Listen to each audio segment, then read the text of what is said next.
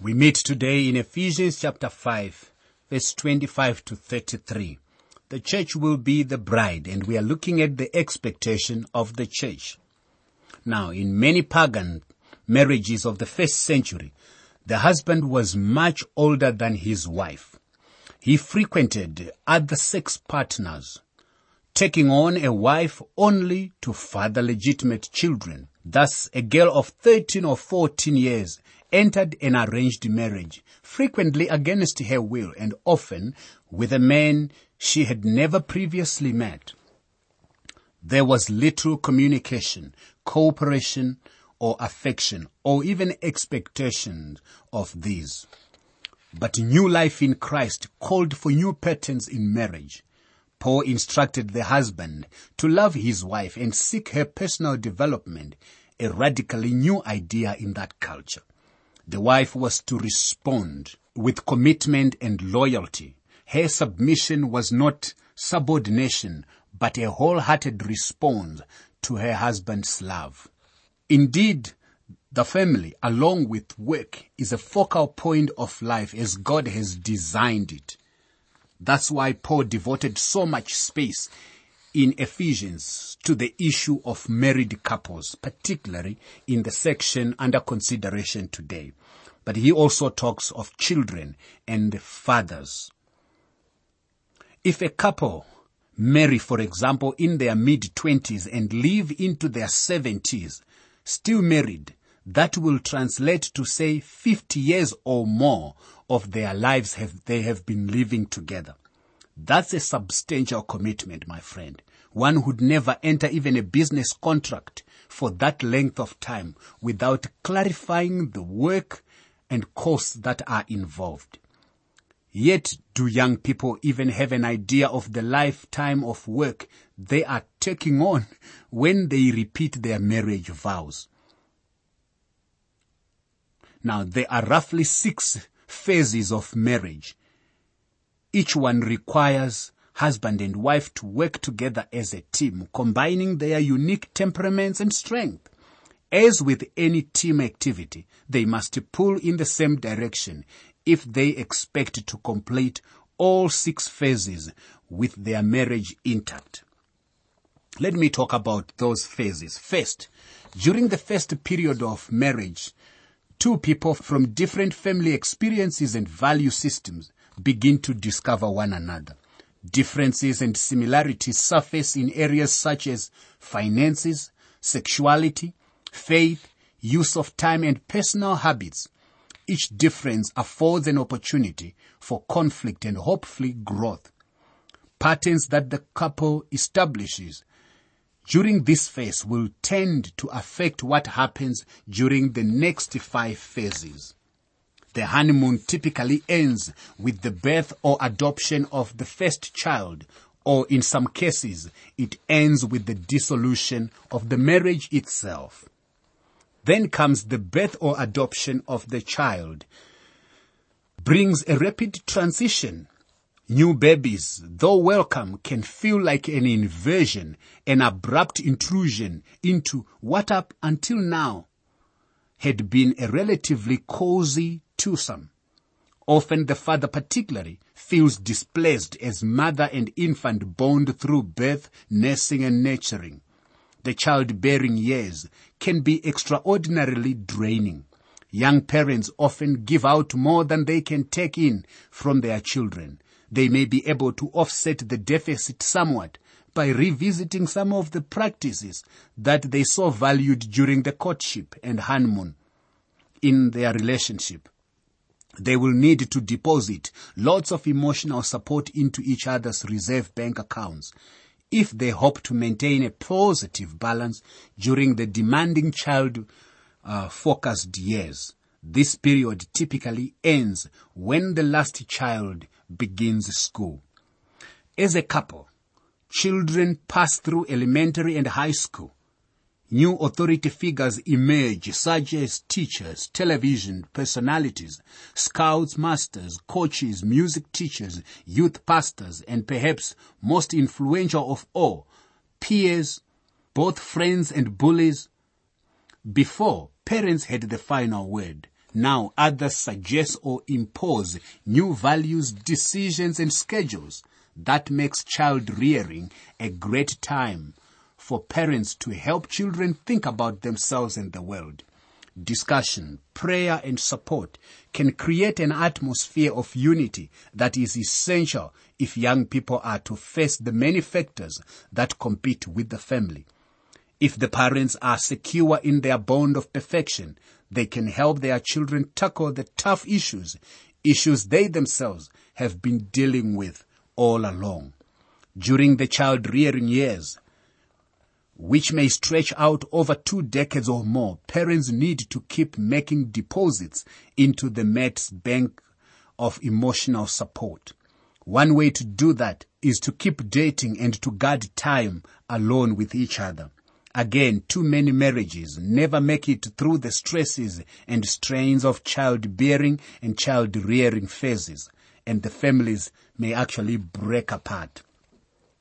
With the onset of puberty, children begin to notice the opposite sex, and they also discover love outside the home. This is the beginning of the living process as children become adults in their own right and take steps towards independence, usually through work, college, or marriage.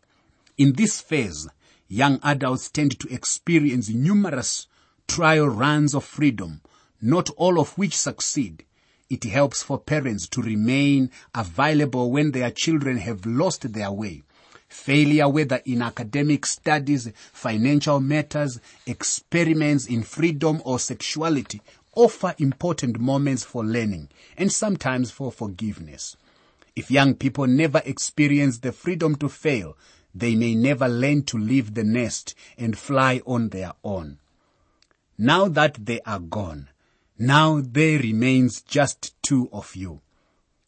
The couple will find out whether they have grown together or apart over the years.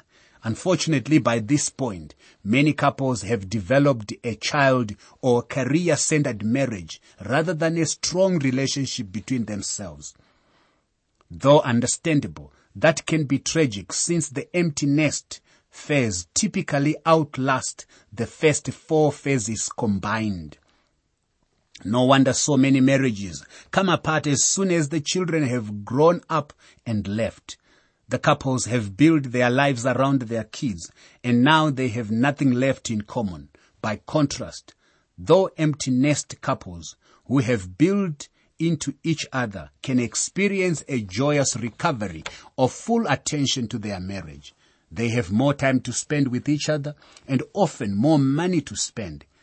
They may also have the bright privilege of welcoming grandchildren into the world.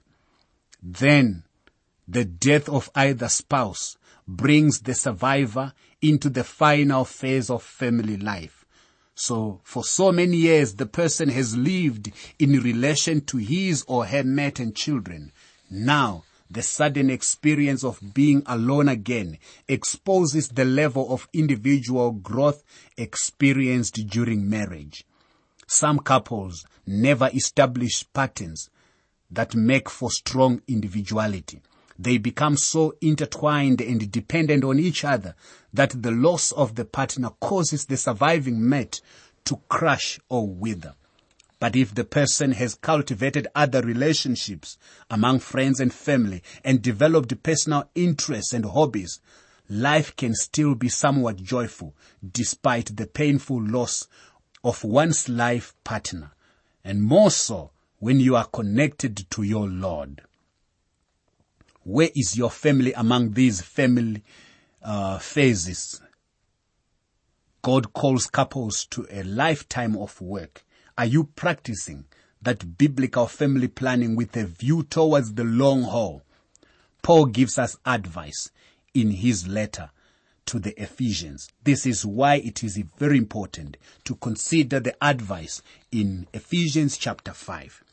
Husbands, love your wives just as Christ also loved the church and gave himself for her. Ephesians 5:25. Christ is the ideal husband. He is the husband's ideal example. The measure of Christ's love for the church is to be the measure of the husband's love for his wife. Husbands owe their wives the same kind of love and loyalty as Christ has for his bride. Supreme, self-forgetting, self-sacrificing love. In the economy of the family and after the manner of Christ, husbands are to reign in love. God never asked a woman to submit to any man who doesn't love her and love her like this. Oh, this is Christian love on a high plane. Today, young people are finding out about sex, and there are innumerable books on the subject of marriage. I may sound to you like I'm really an antiquated preacher when I say that some of them are really nonsense. And only the Christian can really know what real love in marriage is, because it is carried on the high plane of the relationship between Christ and the church.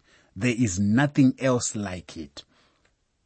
Ephesians 5 verse 26, that he might sanctify and cleanse her with the washing of water by the word. Christ also loved the church and gave himself for her. You see, that is in the past. In the present, he is sanctifying the church with the water of the word of God.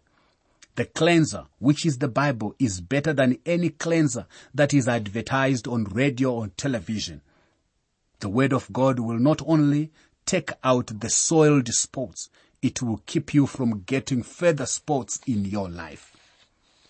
Ephesians 5 verse 27, that he might present her to himself, a glorious church, not having spot or wrinkle or any such thing, but that she should be holy and without blemish.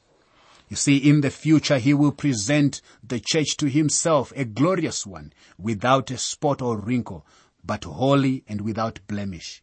We will see the church presented to Christ as a bride, adorned for her husband when we study the book of Revelation. May I say that every woman is beautiful on her wedding day. I have officiated at many weddings, and I have never seen an ugly bride. That is how we will be presented before God. No young man engaged to a young lady thinks that she ought to be put through the fires of persecution or the great tribulation before he marries her. That is unheard of. So imagine anyone saying that the church must go through the great tribulation. The church is engaged to Christ, and he is cleansing the church by the washing of the word. Keep in mind that when we use the word church, we are not talking about an organization with a tall structure, a pulpit, and even an organ. We are talking about the body of true believers. And this verse means that he is washing each believer, preparing each one for that great event, the wedding of the Lamb. I believe that is something which is really taking place in our day. He is preparing us. So we have seen the past, present, and the future. Christ loved the church and gave himself for her. He is sanctifying the church with the washing of the water by the word. In the future, the church will be presented to him as a radiant bride with all sin removed. Then the church will be holy and unblameable. Here is Ephesians chapter 5, verse 28 to verse 32. So husbands ought to love their own wives as their own bodies. He who loves his wife loves himself, for no one ever hated his own flesh, but nourishes and cherishes it, just as the Lord does the church. For we are members of his body, of his flesh, and of his bones. For this reason, a man shall leave his father and mother, and be joined to his wife, and the two shall become one flesh. This is a great mystery, but I speak concerning Christ and the church. I have quoted this entire passage to you, so you can see how Paul draws on these two themes and goes back and forth, husband and wife, Christ and the church. After talking about Christ and the church, the subject goes back to husband and wife. So husbands ought to love their own wives as their own bodies. The thing a couple needs for their marriage ceremony is not a champagne supper, is not a wine supper. They both need to be filled with the Holy Spirit. They will have the greatest honeymoon that any couple would ever had if they are filled with the Spirit of God. Those sophisticated boys and girls who talk about sex and experimental relationships today don't even know what real love is.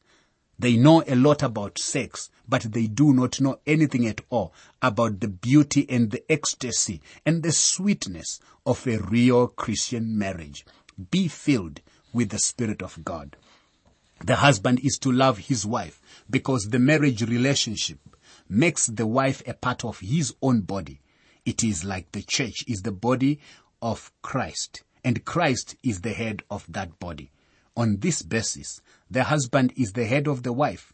It is unnatural for a man to hurt his own flesh, so the husband is to love his wife because she is his own flesh. Christ, knowing the weakness of the church, nourishes and cherishes her. Husbands are to do the same. Verse 31 is a quotation from Genesis 2 verse 24. Paul here refers to the relationship that existed in the Garden of Eden between Adam and Eve.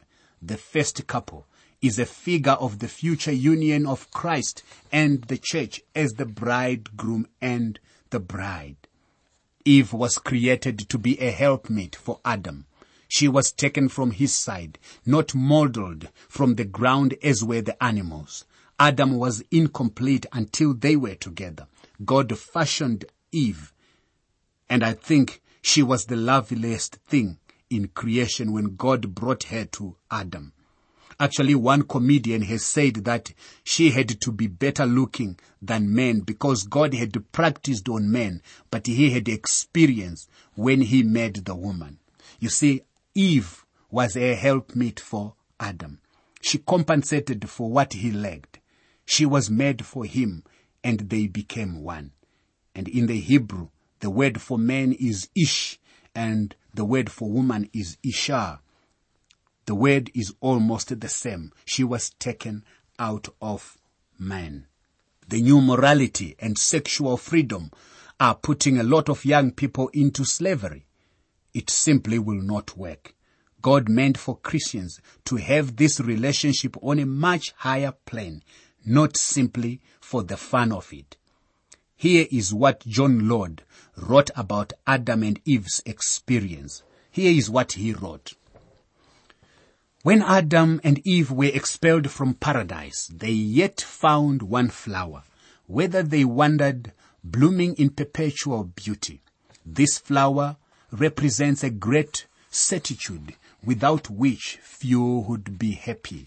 Subtle, mysterious, inexplicable, a great boom recognized alike by poets and moralists, pagan and Christian, yea, identified not only with happiness, but human existence and pertaining to the soul in its highest aspirations, allied with the transient and the mortal events, and the mortal, even with the weak and corrupt, it yet immortal in its nature and lofty in its aims. At once a passion, a sentiment, and an inspiration. To attempt to describe woman without this element of our complex nature, which constitutes her peculiar fascination, is like trying to act the tragedy of Hamlet without Hamlet himself, an absurdity, a picture without a central figure, a novel without a heroine, a religion without a sacrifice. My subject is not without its difficulties. The passion or sentiment is degrading when perverted. It is exalting when pure. Yet it is not vice I would paint, but virtue, not weakness, but strength, not the transient, but the permanent, not the mortal, but the immortal. All that is ennobling in the aspiring soul. This is a description of the beautiful relationship, even from a person who had not even come to understand some of the things that we deal with today, but is describing the beauty of that relationship between Adam and Eve. It is God who gives this kind of love to believers who are filled with the Holy Spirit. May I say to the young people today, don't accept anything that is second-rate. No, don't take anything but the very best that God has to offer you. Don't rush into marriage. Wait upon God. Don't compromise the standards of God. God has the best plan for you, my friend. One of the reasons for the importance of lifelong monogamous marriage is that the relationship of the home is one of the analogies employed to describe the even more crucial relationships between Christ and the church. The church is the bride of Christ. Ephesians 5 verse 33. Nevertheless, let each one of you in particular so love his own wife as himself, and let the wife see that she respects her husband. The word nevertheless here brings us down to the earth with a jolt. This is the practical part about marriage. Oh, how sin has marred this glorious relationship, as it has marred everything else. But this relationship can be yours if you want it to be the best. Paul brings the reader back to the ordinary routine of Christian living in the home. Let each one of you in particular so love his wife as himself. This shows the kind of husband to whom the wife is to be in subjection. The husband and the wife in the home are to set forth in simplicity the mystery of the coming glory. This is a practical application of that which is highly idealistic. He brings the romantic into the realm of reality. You can have copies of the notes and outlines used for these Living Word for Africa programs so you can follow them as you listen. For your copies, please send an email to info@twrafrica.org. Please say which book of the Bible you want them for, and be sure to include your name and contact information. Let me repeat that email address for you. info@twrafrica.org.